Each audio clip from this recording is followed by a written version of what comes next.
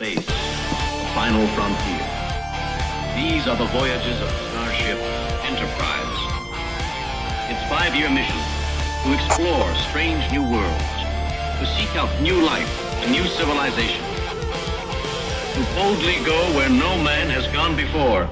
Greetings, salutations, welcome back to Retrek. I'm Captain Jim. With me is Admiral Elliot. Hi there. And Dr. Squee. Hello. And Ambassador Nicola. Hello. So we have the original gang back together, and we finally got to the last film. Well, let's hope it's not actually the last film. Yes. Yeah. Well, there's meant to be There's always talk, isn't there? Have they got I'm sure the latest was that there's 2 in development, but nobody really seems sure. The last thing I heard was, and it does genuinely seem to be, every other story is it's on, it's off again. Yeah. In sequence. And so there does seem to be a weird flow to it. But the last thing I heard was that at least the Chris Pine one's back in development, but with a sort of a less heard of director, so okay. He's a bit cheaper, but someone who's got a good vision. Yeah. So I'm really hoping that's the case. Well, as long as there's no Star Trek, I don't care who it is. It's the chap who made the Fargo TV show. I know, I enjoyed them. Yeah. They're really good. So that likewise, that was the last I heard of it as well, so we don't know, but yeah. It's sort of, as long as they've watched the show, they know about the show, they understand the show. When they come in, it doesn't matter if they're relatively unknown, does it? Oh, no, not at all. It's when you get a big name guy who goes, oh, well, I've never watched Star Trek. Well, what the fuck are you actually doing here? Was that a dig at the Nemesis guy or J.J. Abrams or both? Both, actually. I think Abrams... But I don't think... It's not just Star Trek. I think it's any big franchise. If someone goes in who doesn't know the franchise, it's like, why? Yeah, I think there are some bits where, especially on this rewatch of this one, so it is very apropos, I did see what people have said before, especially on this one, about sometimes him trying to make it too actiony. And I know this wasn't Abrams on this one as director or writer, but in tone, I felt it did go a bit too actiony and lost a bit of the Star Trek somewhere along the way. However, I think generally he put a lot of kind of especially in that first one, a lot of love in the origins of Trek. It felt like Star Trek to me. There's a few things which he added, which kind of you could argue whether or not they fit in a Star Trek film, but overall I think he did a good job. Mm-hmm. Whereas with some other director, probably Nemesis, the tone was off.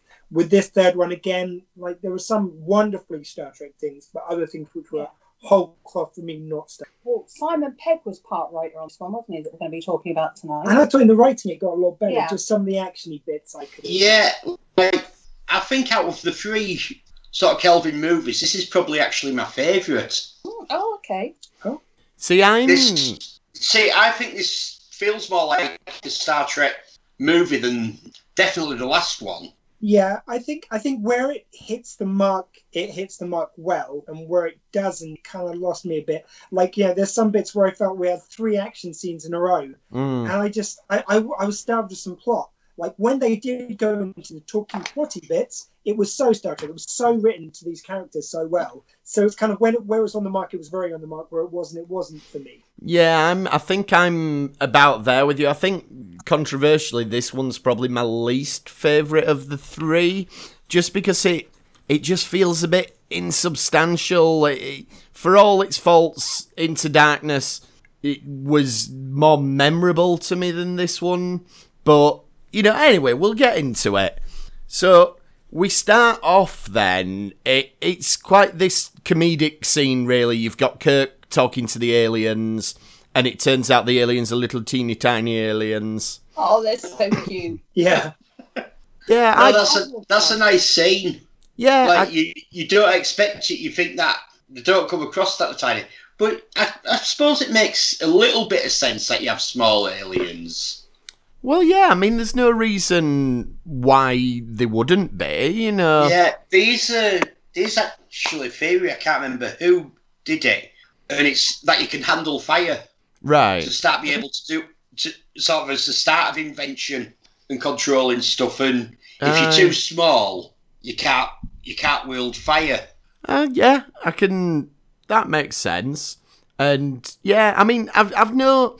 The only thing is, I remember seeing this the first time in the cinema, and it opens with this scene, and it's so like broadly comedic that I was a bit put off initially. Because I'm like, is this the way they're going with this? And I think it makes up for it almost immediately when you go back to the ship. As soon as it beams back to the ship, and it's some really nice nods to the original series. Yeah.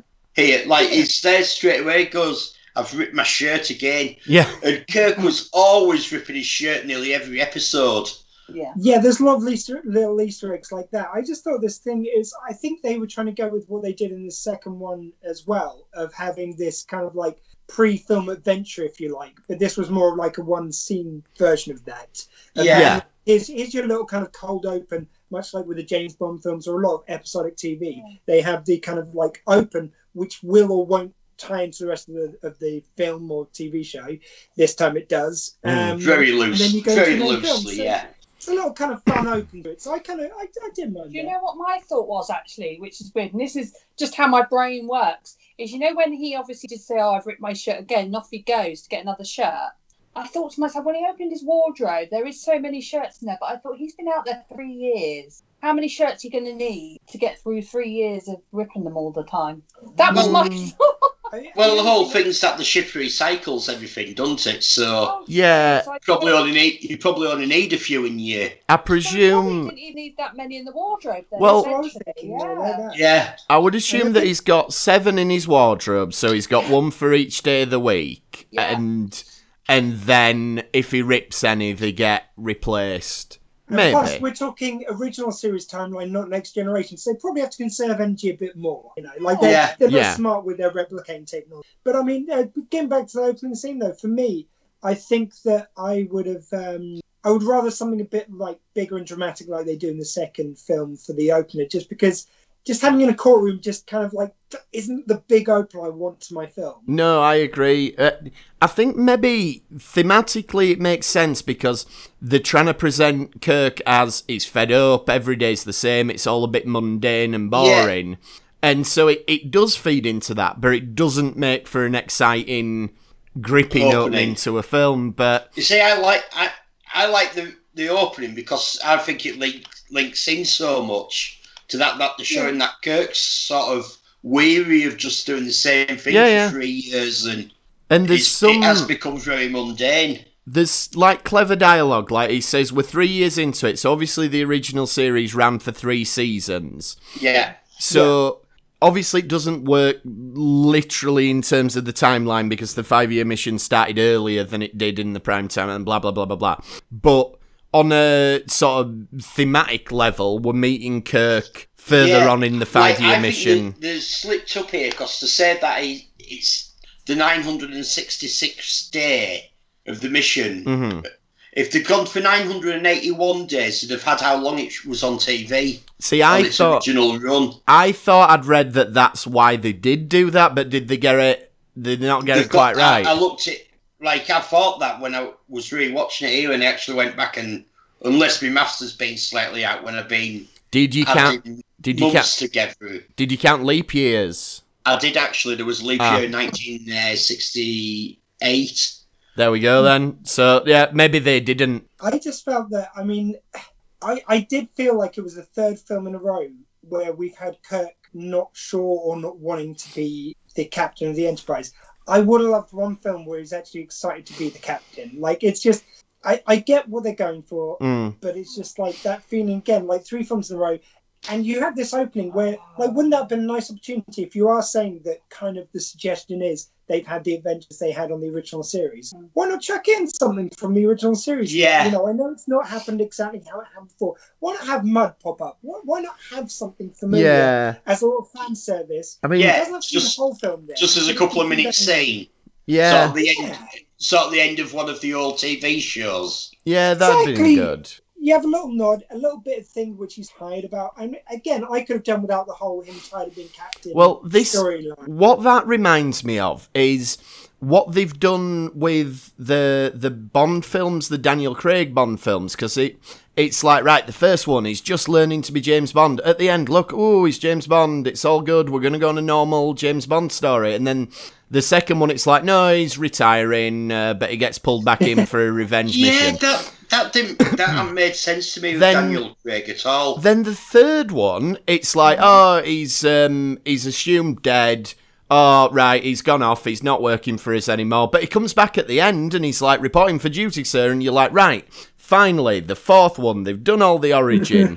It's going to be a proper James Bond film. Oh, no, he's gone rogue again. You're like, just give me a James Bond film where he goes to M, he gets a mission, he goes and does the mission. What's the problem? Not his Bond, though, is it? Because Bond has always been rogue, hasn't he? Whoever we look at, I mean, look at Timothy Dalton. That's one of my favourites. And we look at that, and it was about revenge of his partner. So yeah, he's but been a bit of a rogue cannon, hasn't he? Well, it can be. Something that they've said, like there's these guys who do the James Bonding podcast, Matt Morrow and Matthew Gawley, and they they've gone through all the films twice now, and they've said that it's like you used to have it so that every now and again you'd have him going rogue. You'd have these films where he would actually just kind of like be on a mission. Yeah. And now they just seem to, every film has to be him going rogue. Yeah. And again, that's the feeling I got from these Trek films. This is it. Why is Kirk always not wanting to be captain? Like, it was great. Really well done, the first film. Sinbad discovering it. Second one, I would even say fine, because he's learning how to be a bit more responsible while Spock learns to kind of have a bit more emotion. And we're starting the 5-year mission. I just want him to be the captain. I just want him to want to be the captain. But then they throw this thing in of, I know we've talked about how the promotions seem to work a bit crazily in the Kelvin timeline. But it's, we're going to make you a vice admiral. It's like, well, hang on. He's literally been out of the academy for 5 years. So he was a cadet 5 years ago, and he's going to be a vice admiral. All right. I thought it was vice director or something. Is it admiral? No, it's admiral. Yeah. Oh, okay. I misheard that. I mean, ultimately, he doesn't get it. Maybe she would just setting him up for a fall. Actually, at the end of it, she does tell him that the job is there for him. He says if he wants it. Gets up with it. So ultimately, he doesn't take it then, rather, I should say. But yeah, the job is there for him if he wants it. Yeah, it's a weird one. And before we get on to it's very easy to become admiral. It really is. Place to work. It's like in 24 when you'd have, again, people going rogue, but you'd have Jack's gone rogue and he doesn't work for CTU anymore. And he'd turn up in the CTU building at about 12 midday. And then by 2 p.m, they'd be like, we're reinstating you as director of CTU, Jack. And you'd be like, what? Like, he's just walked in off the road.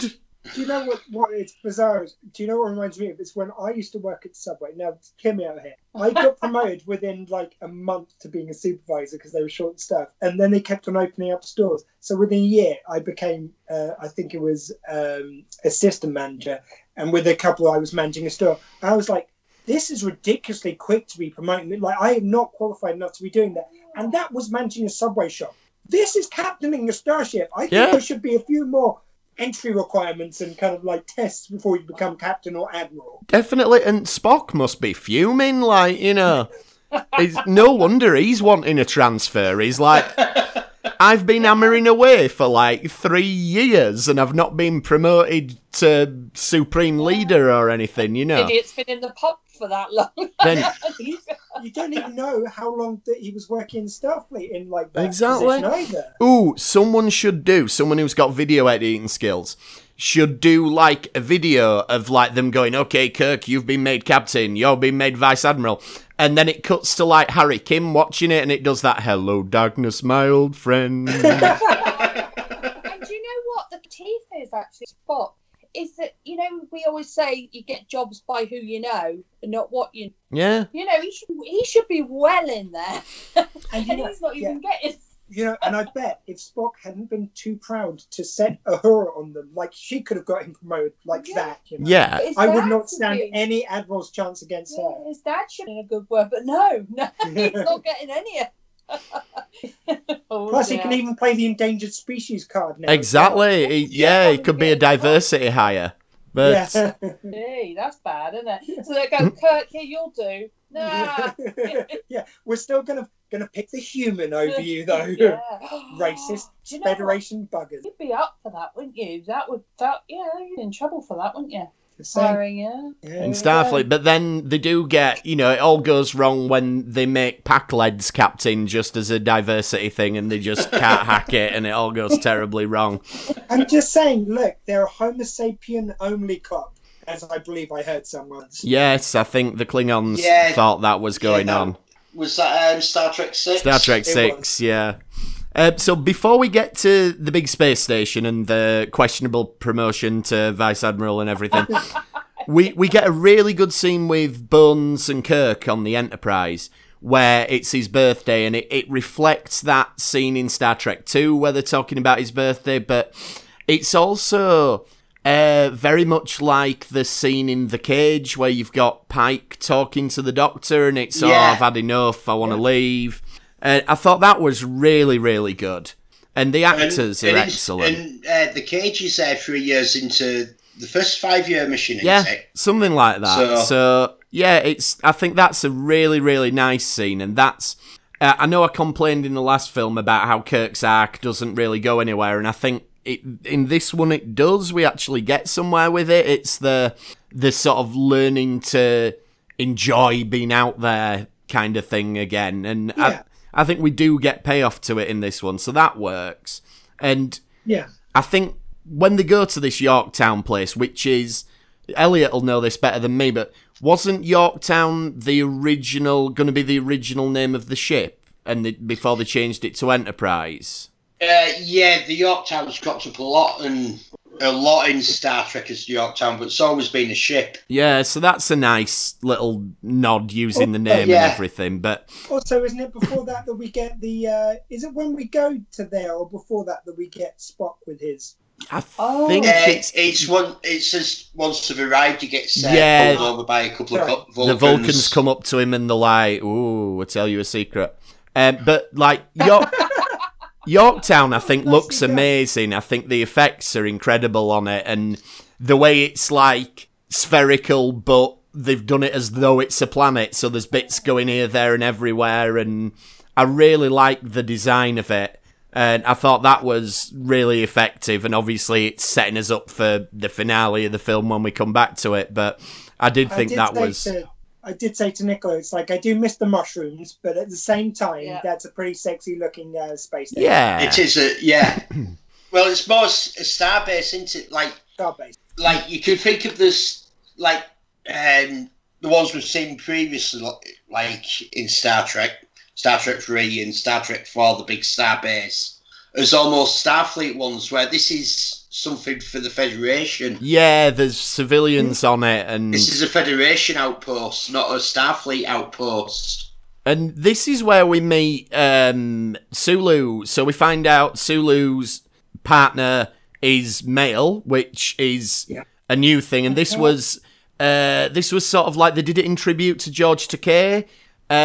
George Takei wasn't impressed with it, though, was he? He wasn't. Oh, was he not? No, it says that Sulu had never been gay in the original series of Star Trek. He personally is, but why make it? Doesn't mean his character has to be. No, true. He was quite annoyed that they did it. He said he thought it was great that they were having representation, but they picked the wrong character to do it with. You see, for me, it made perfect sense, though, because I can't remember one episode, and I'm probably wrong, I'll probably be very correct on this, but I can't remember any episode where Sulu particularly had a love interest. Or was there? Not that I'm aware of. No, but there's the one where he goes fencing, where he thinks he's D'Artagnan, and he grabs the woman, doesn't he? He does. Yeah, but like he's under the influence of something then. But it's going like for what he's attracted to, isn't it? Okay, but it could say that he's attracted to men, and he could be. I don't think there's anything emphatically to say that he wasn't gay in the original timeline. But just going from George Takei's comments is that he always played Sulu as straight or what have you. But But I think the response which J.J. Abrams had, I think it was him who replied to it, but whoever it was from the kind of crew. And I'd agree with this, is that it's like it was all about representation with Star Trek. And that's kind of the type of character that you didn't have previously, was an LGBTQ character. I think because Sulu, for me, because he was the least explored in that area, there wasn't much about his No, not at all. love interest with him. Whereas with most of the other characters, they had one episode where they had love interest. Given that he was the one who had the least of those, and like one episode where it was suggested that he was straight as opposed to out and out said, I think he was the one most right for this. And it seemed like just nice, just passing away. It wasn't, certainly no one could argue it was rammed down your throat. It was 2 scenes. Oh, not at all. No, I'm not. Rammed down your throat, no. I'm not. And I have no problem with it, but George Takei himself did. Yeah, no. Yeah, no, that's what you're saying. I was very surprised at his reaction, given that he gave the okay to make the character Korean as opposed to Japanese. Yeah. And this is a way of including that with doing it naturally without kind of forcing anything, without treading on anything we've really seen in the past. Like, you know, if you made Scotty a gay character, which I wouldn't be against, but he has had female love interest on the TV show, there's something to suggest that isn't the case. Yeah. I think that was the best way of doing this, and I thought it was very well handled. So I'm actually just surprised that, George is entitled, of course, as the guy who played the character, to have his opinion, but I was really surprised by that, I must say. Yeah, I thought it was, because they obviously did it as a tribute to him and how, how much of a sort of ambassador for the LGBT community he's been, and how much work he's done in that area and and I thought they probably expected that he'd be really happy with it, but anyway, that's by the by. Also, he's got a daughter, and at first you think, oh, that must be Damara when she's young, but it can't be, because the timeline doesn't add up unless they had a daughter younger in this timeline, and again, it just gets a bit... Yeah, I never even thought about that. Yeah, would she be too young then? Yeah, because she's still just out the academy, isn't she? In Generations. Yeah. So, yeah, it wouldn't, unless she was just really young looking for her age in Generations. But yeah, and that storyline where she goes into stasis for 5 or 10 years. Like, that's the one, yeah. That's in fan fiction. The Captain's Daughter by Peter David, there's a novel all about Damara and everything. I don't think that happens in it, but... It's a good book, though. So we've only got about 5 minutes into the film. We need to... Whoa! Right, here we go. So, so this is where Spock gets the Vulcan message, and we also find out he's having a bit of bother with Uhura. They've kind of broken up. Well, yeah, it's sort of... Which, yeah, she's right to break up with him. He said that he needs to go help repopulate his species. Yeah, basically. I've never heard that as a breakup excuse. It's great. It's so what Spock would inadvertently say, think he's cool saying it, and not seeing what he's saying. Not just saying we want different things or we need to do different things. I need to go and repopulate. But this is a moment where it's all woven in really nicely. So I think the news he gets from home, you know what it is before you see it. You do, but with Uhura, ties into that storyline very well. So I think that's all really nice and really cohesive. I love that bit. Yeah, and obviously, extra textually, you know what it's going to be, because we know Leonard Nimoy's passed away in the meantime, so therefore it has to be that, basically. But yeah, and there's some nice scenes about that. What I found interesting, though, is that he says Ambassador Spock has died. I know we're jumping ahead, it's sort of at the end where he actually talks about it, but that implies that the people of this timeline knew who old Spock was and knew that he was from the future, and whereas I always got the impression in the first one that he was just gonna go off and mingle with Vulcan society but not necessarily reveal who he was. But this is quite clearly implying, and it shows... It's got his date of birth and his date of death, and it's only about 30 years different, or something silly like that, because it's... I think for me, though, the logic for that, or anyway, in my head, was that the people closest to him, Vulcan, knew. The people on the Enterprise knew. To anyone else, he just was a guy called Spock, as well as, like, this other Spock. I like to think of it in that way. There wasn't, like, not everyone knew, but they did. And whoever wrote the obituary. Say again? Whoever wrote the obituary and put the dates on it. Yeah, that was one of like the top Vulcan people, and they knew it was going to Spock Junior, Spock Non-Prime, Spock Beta, if you will. Spock. Little Spock, like young Well, sadly now just Spock because Yeah. old Spock's They knew it died. was going So to Spock from Spock Prime, so they knew that it was like, okay, he'll get this.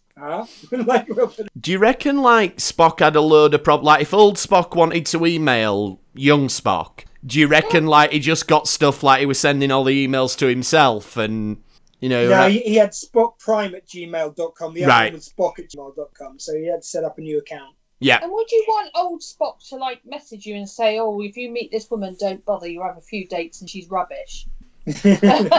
Yeah, No, I mean, but he's probably going, you hooked up with her? Really? like, well No. done, son. Yeah. Really? I always had my eye, but I was never bold enough upon the Star Was Trek it? fan. And then you managed to ditch her by saying you were off to repopulate the planet. Well played. You know, That's classic us.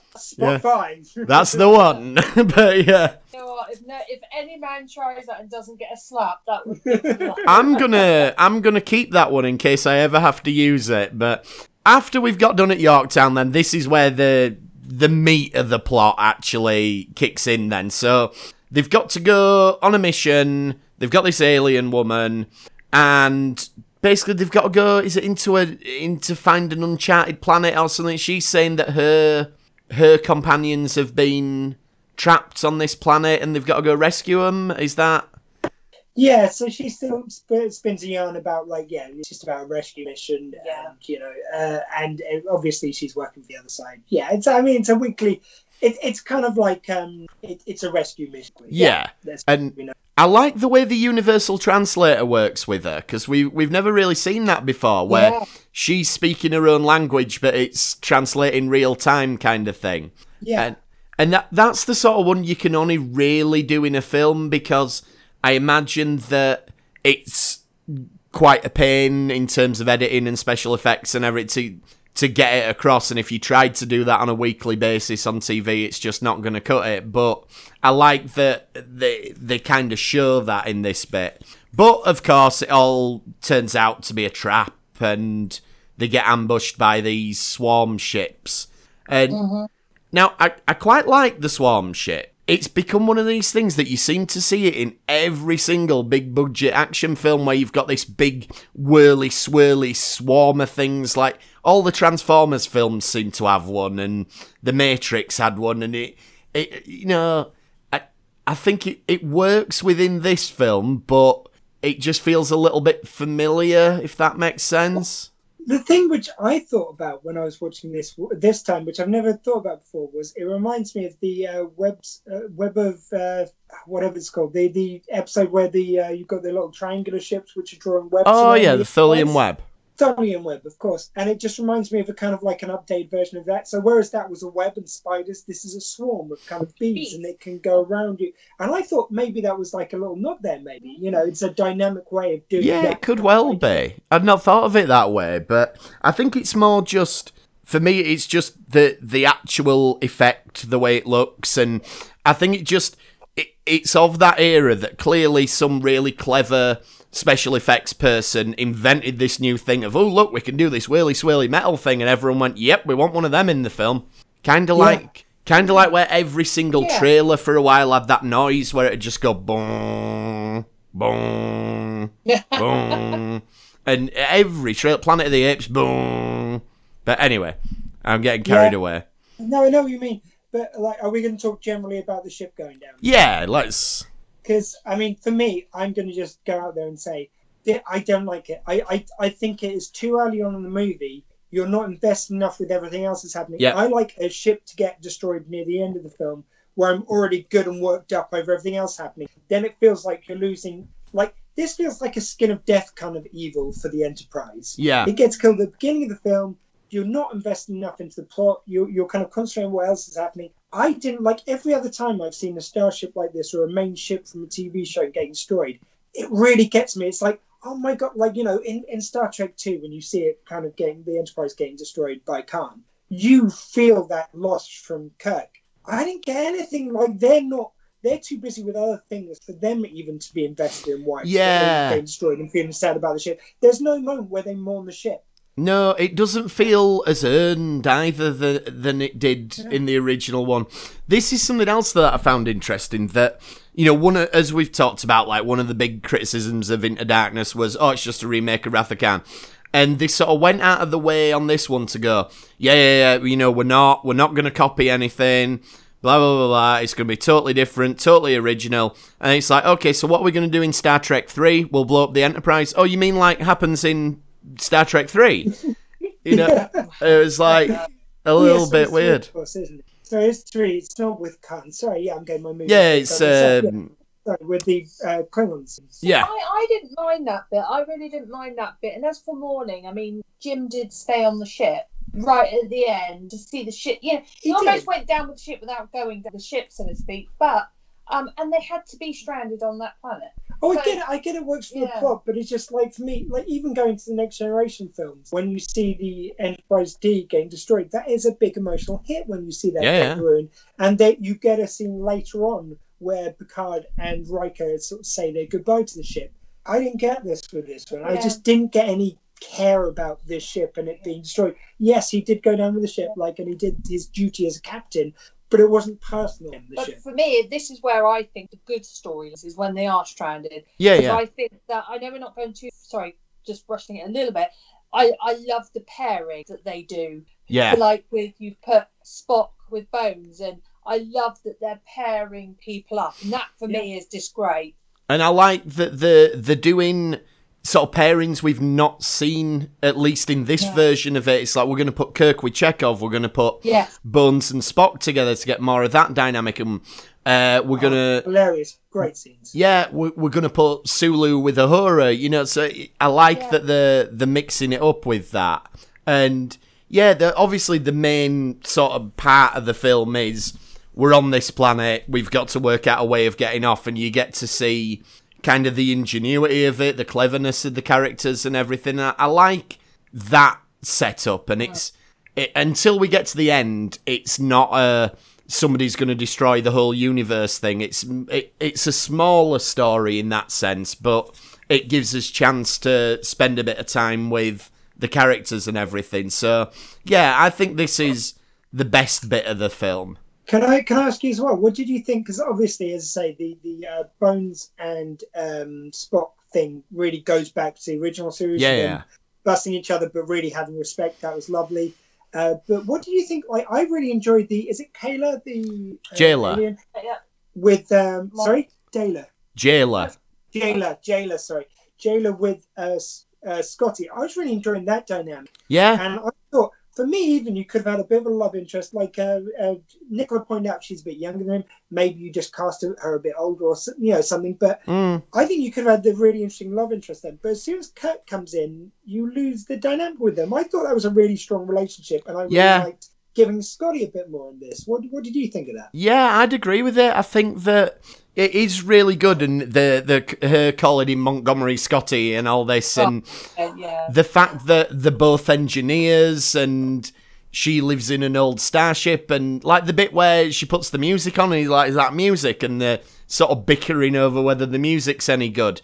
And I think she's a really good new addition to it. She's a really interesting character, and I would have liked, if we do get this fourth film, I would like to see her involved in some way.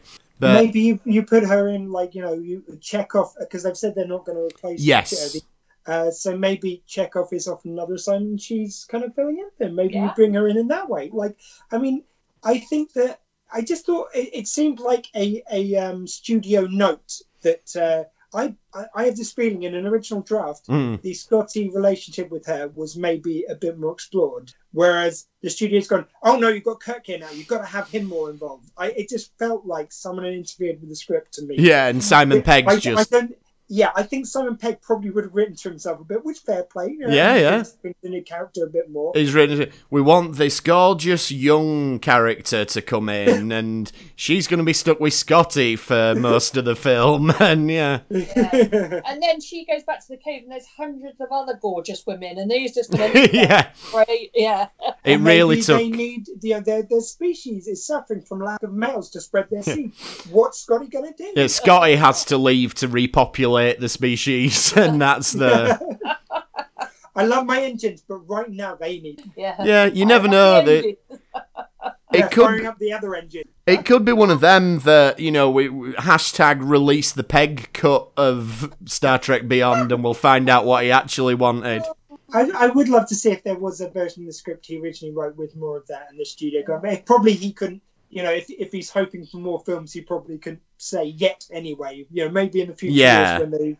But yeah, there's definite chemistry between the two of them, and like you say, it would have been good to explore it a bit more, because like Nicola said, that them bunches of pairings that we get are really interesting, and then it does lose a bit of something when the crew manages to get back together, and that's when sort of the plot has to move forward and everything. But I'd have happily spent more time just watching those interactions and. Mm-hmm. Yeah, I'd even say that what they do so well here, which I think in Discovery and a few other versions they haven't quite nailed in the same way, is they're really good at the kind of just one line saying a lot. Like when they've got the bickering between Spock and Bones, and Spock just says, "I would have thought my respect for you would have been obvious." Yeah.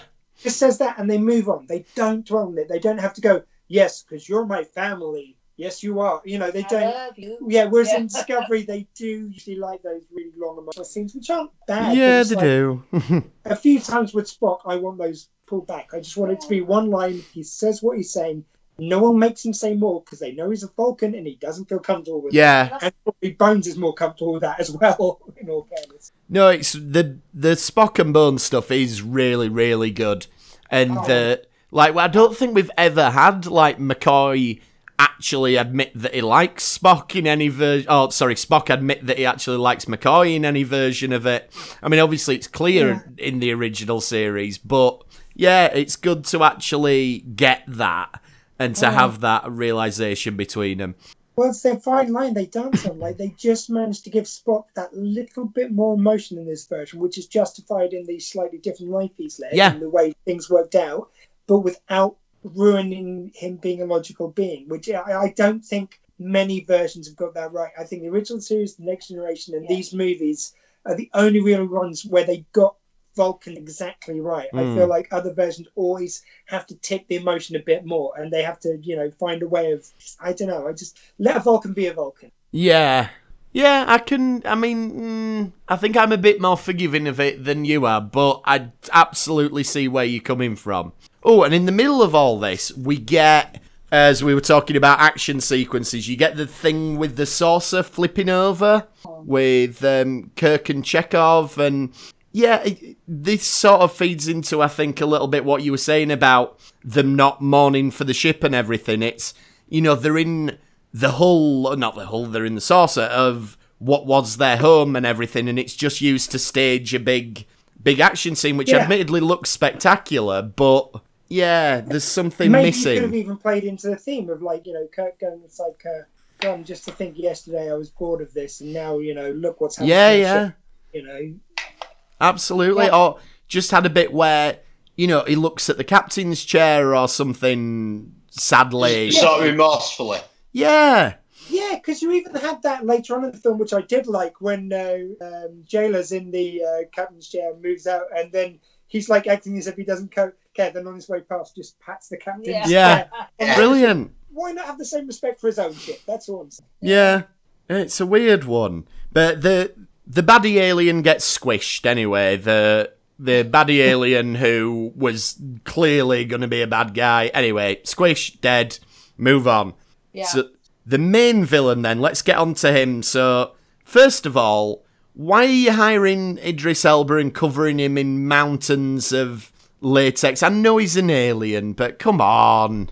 I bet he was more up for it because I bet he really wanted to, because like he's an actor's actor. He loves acting. He loves kind of when you're able to transport yourself into someone else. I do get, like, because I've heard that argument from a lot of people. I do get it. You know, you want Idris Elba, you want your money on the screen, and maybe they could have done that in a few flashbacks and a few kind of scenes later.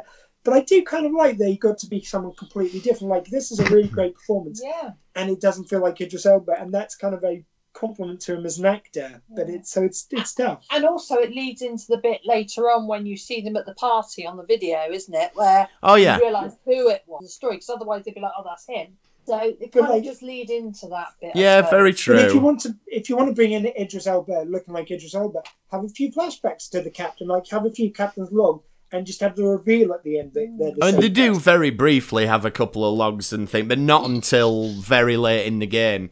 All Yeah. I'm saying is, I bet there were some women who were disappointed that they didn't get to see more of Idris Elba. That's... Yeah, sure, women. Yeah, I didn't see a shower scene at all.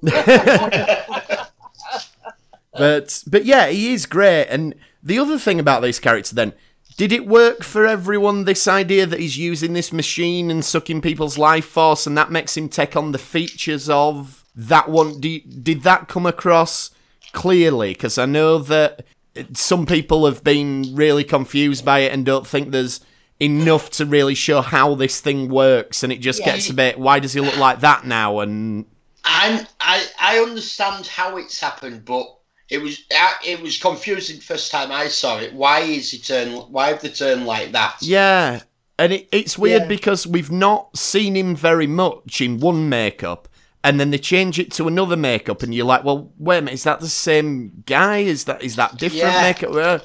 And yeah, Yeah. on a rewatch, it is, you can follow it, but yeah, I think maybe it could have been Like I saw this at the cinema. I went to see the Triple Bill when it came out. yeah, So I was watching this at midnight after I'd been sat watching 4 or 5 hours of Star Trek already. So it wasn't straightforward the first time I watched it. No, I think the thing is, because they wanted to save it for the reveal, Yeah. so you didn't get there too quickly, it was a bit forced at the end, and like it wasn't fully enough kind of explained. I think if you're going to do that, you have to really make it clear. Then I don't think they quite did do that. No. They require you to read between the lines, essentially, through that bit. Yeah, I mean, like I've heard again, Matt Morrow, like who I mentioned from the James Bonding podcast, he also does Star Trek Next Conversation, which I'm a big fan of. And one thing which he said on there is like, I hate it when they expect me to have read like 3 side novels which really go into it, or a countdown to Picard. yeah. Where like they're fleshed out a lot in little side bits which they've done around it, but in the actual piece of work, they're actually just quickly mentioned. And it's just frustrating when you've got to, you feel like you have to know something's really evident on the screen. And I kind of agree with that. Yeah, I mean, the worst offender for that were the Matrix sequels, where they were like, well, you've got to watch the 8 episodes of the Animatrix, and you've got to play through the game Enter the Matrix, but you've got to play through it as both characters because they have slightly different stories. And it's like, can't I just watch the film? I mean, And you've got to yeah. imagine those 2 sequels were any good. yeah, I'm going to say, in the case of the Matrix sequels, you'd probably been better not watching the film, but, But yeah, I take the point, and because it's one thing if you have a little detail in a film, and then somebody writes a book about it, and then when you watch the film again, you go, oh, you know what actually happens there, blah, blah, blah. But you don't require to have read that to understand it. That's the difference. The side reading should elevate it, not be an excuse for not making time in the film. Exactly, yeah. And yeah, so yeah, we're basically getting into some of the action now, aren't we? So they have A lot to, of the action. they Action yeah, upon action. they have Too to, much action. they have to stage a rescue, and Kirk gets a motorbike, and I might have missed. Did we talk about the Franklin at all when we went on board there? no, we've not gone a right lot into it. What have you got? I don't know if you noticed when Scotty first goes on and he looks at it, it's Gen X 365. Yeah, Yes, I know it's the NX bit. Yeah, where NX is for experimental ship. yeah, it is. Like, I know we had the NX-01, the Enterprise, and it was up to 4. But really, at 365, it's still an experimental ship. Well, the Excelsior was the NX 2000. But that was the first of that class of ship. True, and the Defiant. And it had the transwarp. But this isn't the same class as the Archer's Enterprise. It's different. Well, this is a Starship class. Yeah, so that particular one, what I was just getting from that is that particular one of that model had some experimental features on. Just because it isn't the first of that type doesn't mean it isn't the first to have this experimental whatever. Yeah. Yeah. That would be my explanation. I mean, To me, I thought they were just going for... It's obviously a continuation from Enterprise yeah. class ship. And I thought that I just got the impression that somebody lazy had gone, the Enterprise with an NX-01, so this is the 365 off the line. Well, this We is still call it an NX. this is why you need to read the spin-off novel Countdown to Franklin, where it explains where all this comes from. But yeah, I mean, I like that the Franklin looks kind of like the original Enterprise. You know, the Enterprise, Archer's Enterprise. So you can see like a through line there, and it's not a Kelvin timeline ship because it's presumably before the divergence happened and everything. I like that they rope some stuff in from Enterprise because obviously Enterprise is the only one that has still happened in the Kelvin timeline. So you get this thing about Idris Elba was a Mako, and I like that they're tying in a few things there. I think that's where you can see like Simon Pegg's geekiness coming into the script, is that, you know, he clearly loves Star Trek lore and he's wanting to put in these little nods and everything. I enjoy little details like that.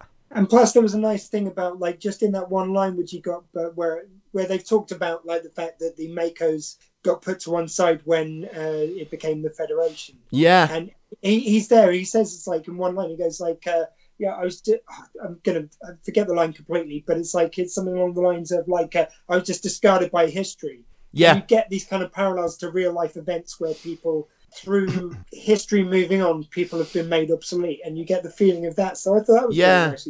And things, you know, it sort of speaks to this thing that you see a lot explored in a lot of fiction, where it's what does a soldier do when the war's over? And it's, in the case of this guy, it's right, the wars are done, and I think they name check the Xindi and the Romulans, and it's like, well, we're going to make you the captain of a ship, and it's not the right thing for him. That's not what he's built for. And that does tie into Kirk's storyline, because it's Kirk's realising, no, I am built for that. This guy wasn't, but that is my forte kind of thing. So you do get the themes are kind of working hand in hand, unlike Into Darkness, where they're just kind of all over the place. So yeah, the motorbike. How do we feel about the motorbike? I don't mind the motorbike per se for me. Yeah, I'm indifferent about it. I just didn't like the whole thing of having this length of action scene right after two other action scenes. So we had a bit on the Enterprise, we had a bit like somewhere else. Like you had a lot of action scenes back to back, which for me, just like, I like one central action piece in a Star Trek film. This felt a bit like, sorry, Nick, are you... No, I was going to say that really didn't, the action didn't bother me. I thought it was quite good paced. And I remember thinking I liked it better, because that's the only one I haven't watched sort of over and over again. Yeah, me too. Because I've watched it and just thought, oh, yeah, it's okay. But actually, I really quite enjoyed it much more on the second watch. So I think I cut you off before, Elliot. Yeah, I'm wondering, the motorbike, is it a petrol motorbike or something else? Because it seems a bit odd. If it's a petrol motorbike, that's still going to just run straight on. Like, petrol itself goes off after a couple of years. Well... Space petrol. Yeah, space petrol. Space petrol. Dilithium juice it runs on. They put the old Romulan ale in it. And a banana. I think dilithium juice is something which Kirk takes before a wild night with a lady. No, Kirk doesn't need dilithium juice, you know. He is the dilithium juice. Those two ladies in that hotel room, like, all night, he might just need a bit of... Even he might need dilithium juice. So once everybody's rescued, then I do enjoy, I suppose it's not as much an action sequence, but it's an exciting sequence where they basically drop the ship off a cliff and fly it away and everything. How Kirk turns round to Sulu and goes, can you actually fly this? And Sulu turns round, are you kidding? Yeah. Yeah, nice moment. And then we are on to more and more action sequences again. So what about the sabotage scene then? Where do we come down on that? I love sabotage, so like the music bits were kind of quite fun for me. Yeah. Yeah, they timed it nicely as well. Like, I know it's obviously done deliberately, but it did time nicely when they start blowing everything up. Yeah, I really like it. Like, I know a lot of people are like, oh, it's not Star Trek, you shouldn't have contemporary music and blah, blah, blah, blah, blah. But I just thought... No, exactly. I thought it was great fun. I really like it, and it is sort of the centerpiece of the film. It's, you know, when you think of Star Trek Beyond. Music that Kirk had played when he's still in the car. Yeah, which is good because you get a little bit where when he realizes what they're playing, he's like, yeah. Good choice. Yeah, exactly. So I love that. I think that's great.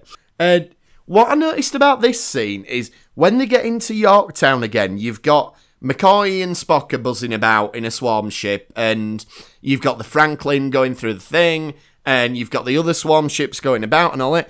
And it reminded me of a car chase. You know, it seemed like you've got all these different, and then there's a big crash and everything. And it, funnily enough, the director of this film, Justin Lin, made a load of the Fast and Furious films. Yes. So I always thought, right, well, that's why there's a motorbike there, and that's why. But yeah, I quite like the chase and going into Yorktown. No, I'm not saying I don't like it. I just thought that's where the director's putting his stamp on the film. No, I was just going to say, actually, I didn't forget the absolute favourite bit for me of this film was when actually, Kirk's off to go aboard the swarm ship. Yeah. And Spock goes, oh, no, I think I should because I've got some knowledge of it. And they're like, well, you can't go alone, you're injured. And he's like, well, I could take someone that, basically... Yeah. Someone who's familiar with my injuries, someone who's familiar with the ship as well. That was a favourite moment for me because before they show who they're going to ask, you just know and you're like, oh! Well, yeah. Kirk turns around to him and goes, oh, he's got to love that, innit? Yeah.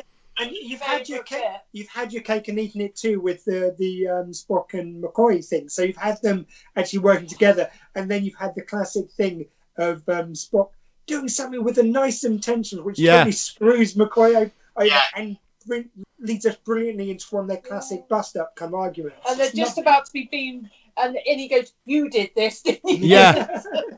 Great, I love that. No, it's lovely, and I mean, again, there's none of the scenes per se I even disagree with in any of the action scenes, but it's just like I wish they were spread out a bit better. I kind of like the fact that Lin brings his own sensibilities to it, and when he's doing the Enterprise cutting through warp, he kind of shows it from the side, which is the first time it's ever been done in Star Trek. There's some lovely moments because I think he's an action director. When it shows it launch, it sort of shows the neck of the ship, and you can see the nacelles behind, and when you've got the action scene with the motorbike, and then you've got the big action scene going up to Yorktown, which is very dynamic, very good, very needed. I think some space between those two huge action pieces would have been nice. So go on, Elliot. I was just saying that scene James talks about with the Enterprise from the neck of themselves. I've always thought the perspective looks wrong when I look at that. It doesn't look right. The nacelles look too close. Yeah, it does. It looks weird. Definitely, I agree. It's unusual, but I don't know. I mean, obviously it's a CG model, so they can make it look however they want. So yeah, it just looks like they brought the nacelles in far too close. Though they did redesign the nacelles for this film. It's the Enterprise is a slightly different design than it was in the first two. I think they've made the nacelles slimmer and they have brought them in a bit, but which I prefer a bit because I must admit, in the other two films, when they went to warp and you saw the body of the Enterprise going into warp and then the nacelles following after with these huge lumpy nacelles, it never sat right for me. So I think actually making them a bit more sleek, I prefer it for me anyway. Yeah. That hits on again like when they've blown up the Enterprise in this one. None of us were massive fans of the new Enterprise. We all love the original. So no one's massively invested that we lost it. Yeah, I was saying too. Yeah. Then obviously we get the fight between Kirk and the bad guy. Now, one thing I did like in this is there's a bit where it looks like the bad guy's going to come and help him because he's like, I can't do this. And I thought, this is going to be one of those, well, he was always a Starfleet captain, and he couldn't do... And the fact that they don't do that, I was really pleasantly surprised. I was like, no, that's great. Because, there's that voice... They do talk about it, don't they, with him, like it being one of these macros. Yeah. Basically Space Marines, and when they did away with the military, they just threw him onto made him a captain of a starship in the Federation, but it's not Starfleet. Yeah. And I like that they don't do this bad guy redemption right at the end thing, because I think that's a trope that it can work really well, like, you know, in Star Wars with Darth Vader, spoilers for Return of the Jedi, but... If you haven't seen it yet. Yeah, exactly. So, you know, I think it can work well, but I also think it can be overplayed, and it can be... Like in the Voyager two-parter Equinox, where... Captain Ransom's just been a scummer for 2 episodes, but then at the end it's like, no, he's a Starfleet captain, he'll always do the right thing. Yeah. And you just, oh, really?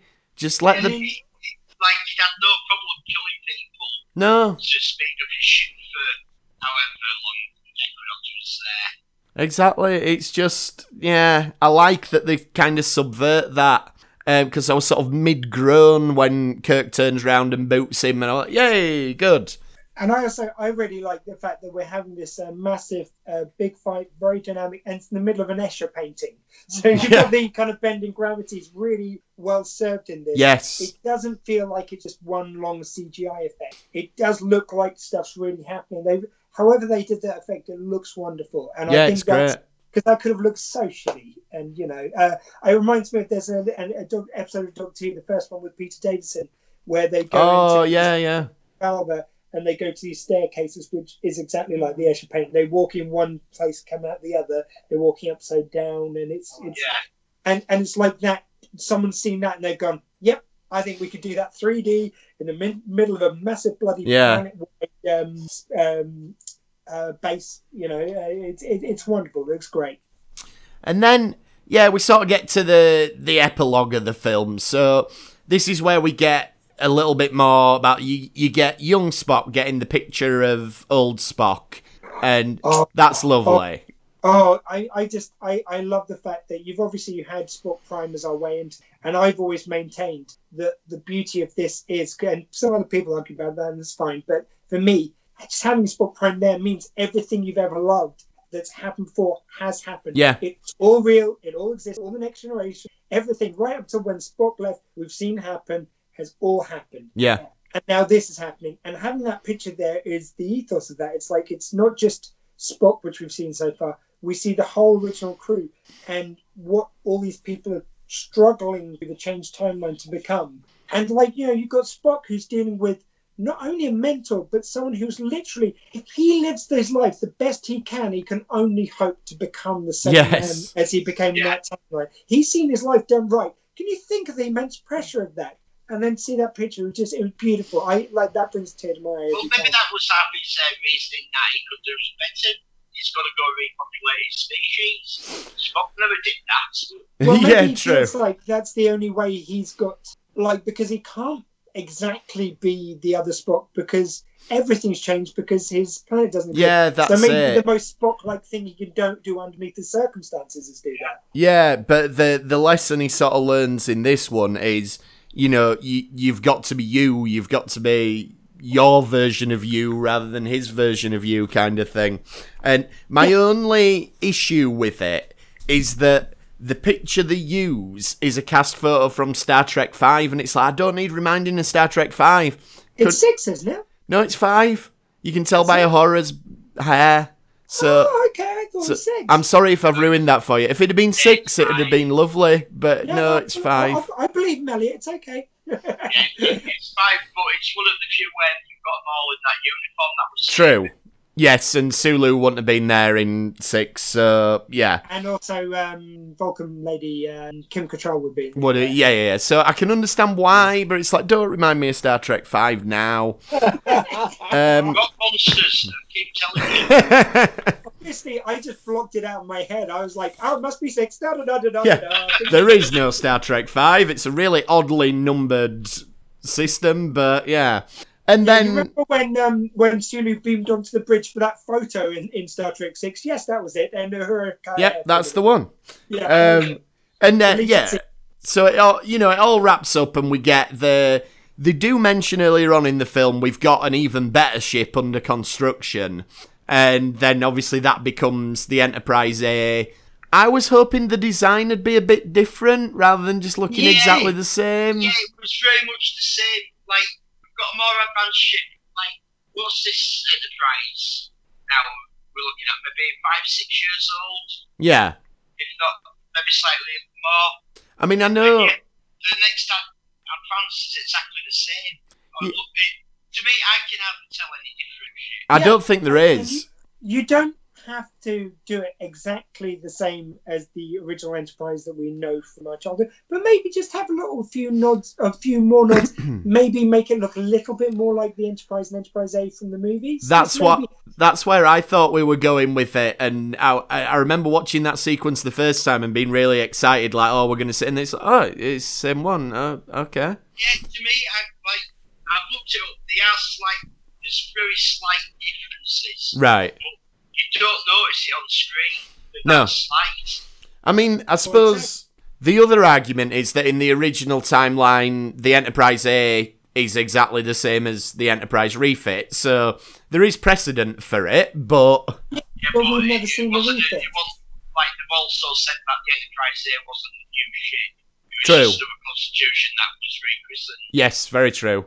So, yeah, I'd just, that's just for me. I would have liked it to have been a bit different, but it means we get to see the ship warping off again, as we do at the end of all these films. And, it's so nice they do the voiceover, and they have different members of the cast taking different lines, and that's very nice.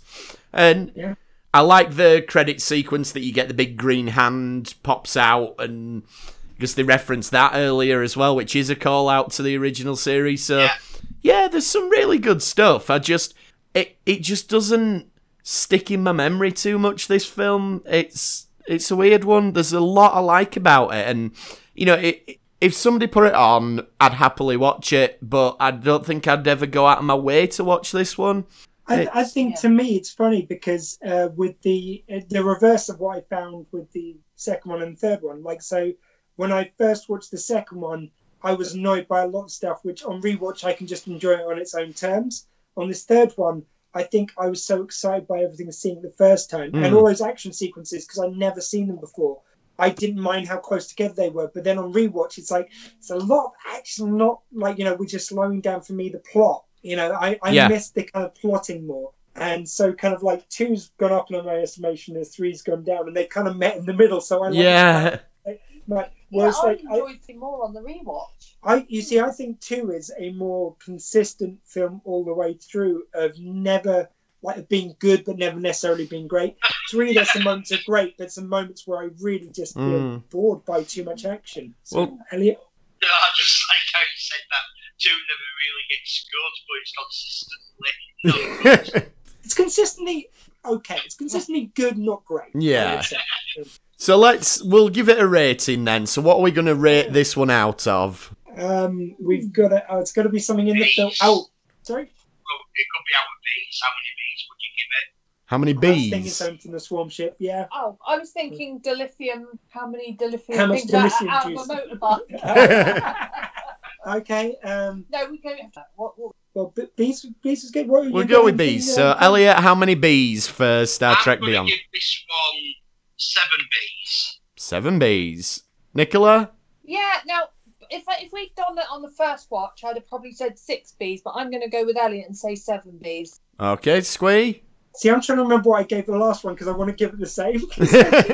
I think I gave the last one, was it 6 or 7? I think you did. 6, because you give it 6. Or did you give it 6.5? I know I give the last one a 6. Oh, you did Well, the same then. I'm going to give both of them a 6.5. Okay, like, I'm going to retrospectively give the other one 6.5 because I think, again, when it was great in this one. Yeah. Where it lost me, and so on average. I'm going to go 7 as well, I think. It's too good to... it's too entertaining to go, there's something fundamentally wrong with it. But it's just not got that thing that elevates it for me. So, yeah. Overall, I do enjoy the Kelvin films. Yeah, I mean, I think... Yeah, they don't deserve the huge bashing that some people give them that.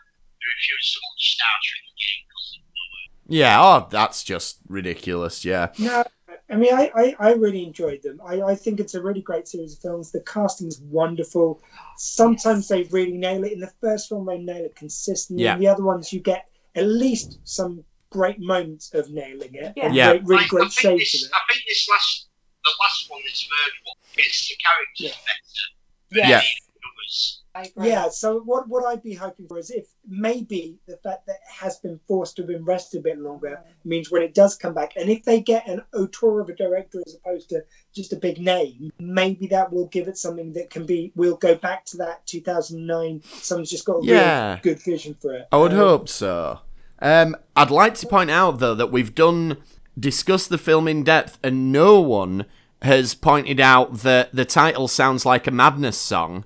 Oh, the whole titling, that's the other thing. I want the next film to have a proper bloody name, not Beyond, not Into Darkness, have a real name that's actually about the film. Not this bullshit kind of... Yeah, but Star Trek Beyond... Well, it's because at the time that Nebula was the final frontier that they had Oh, I know, but like Into Darkness, Beyond. Like, Well, it sounds like Aftershaves. It does, actually. Beyond for Men, Into Darkness by Armani. Oh my god! Later on, is when they all get older. It's like Star Trek Old Spice. Yeah, exactly. It's like, Perfect. I want which would have been the original films. And then when Yeah. they're young, it's like and then as a young one, when they're like tiny lads, it's like Star Trek Limp. And then I just want to see the next one have an actual proper Yeah, a name, proper like title. Undiscovered Country. How emotive was that? There you Even go. like the Final Frontier, even though it's Yeah, but it's a good title. Yeah, but like, you know, the Voyage, they were all wonderful emotive titles in the original. Yeah. one, so Don't use Star Trek as a verb. That's the issue when they're going with this Into Darkness Beyond. Bring back the colon and stop Yeah. making it one thing. So Yes. we'll wrap up then, guys. But before we do, Squee, I believe you've got a new podcast out there that people should be listening to. I do.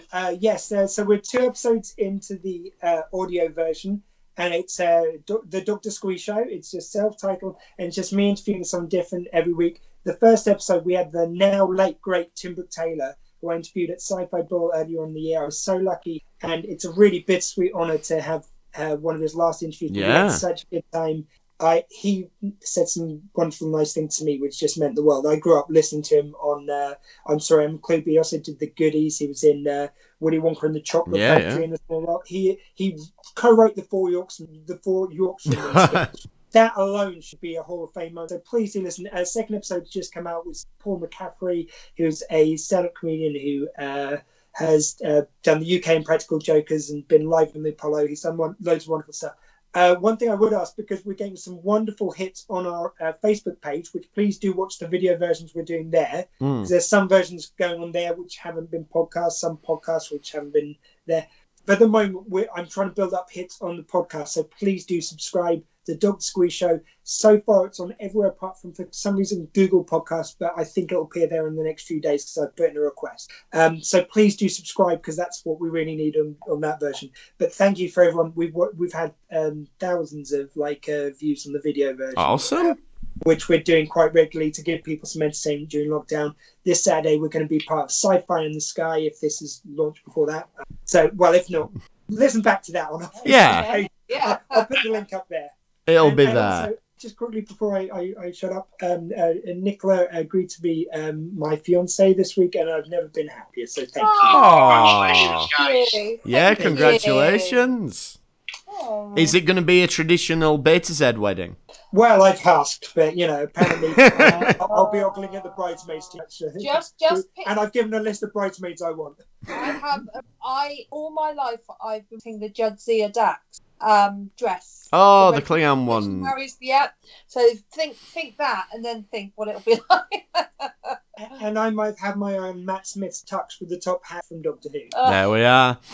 So we're going to be, now that we've wrapped up the films, the next time the four of us are going to be chatting, we're going to be talking about our favourite Trek characters. Me and Elliot are going to be going off and doing a focus on time travel stories in the build-up to Discovery Season 3. We're bringing on people, fans of the show, anyone who wants to try their hand at podcasting. Obviously, there's, with the lockdown and everything. Need something to do.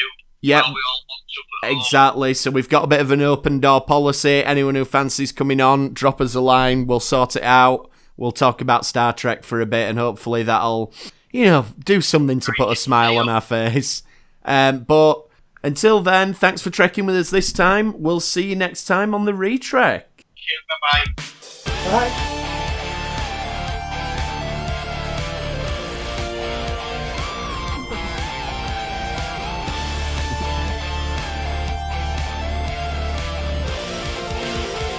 Goodbye.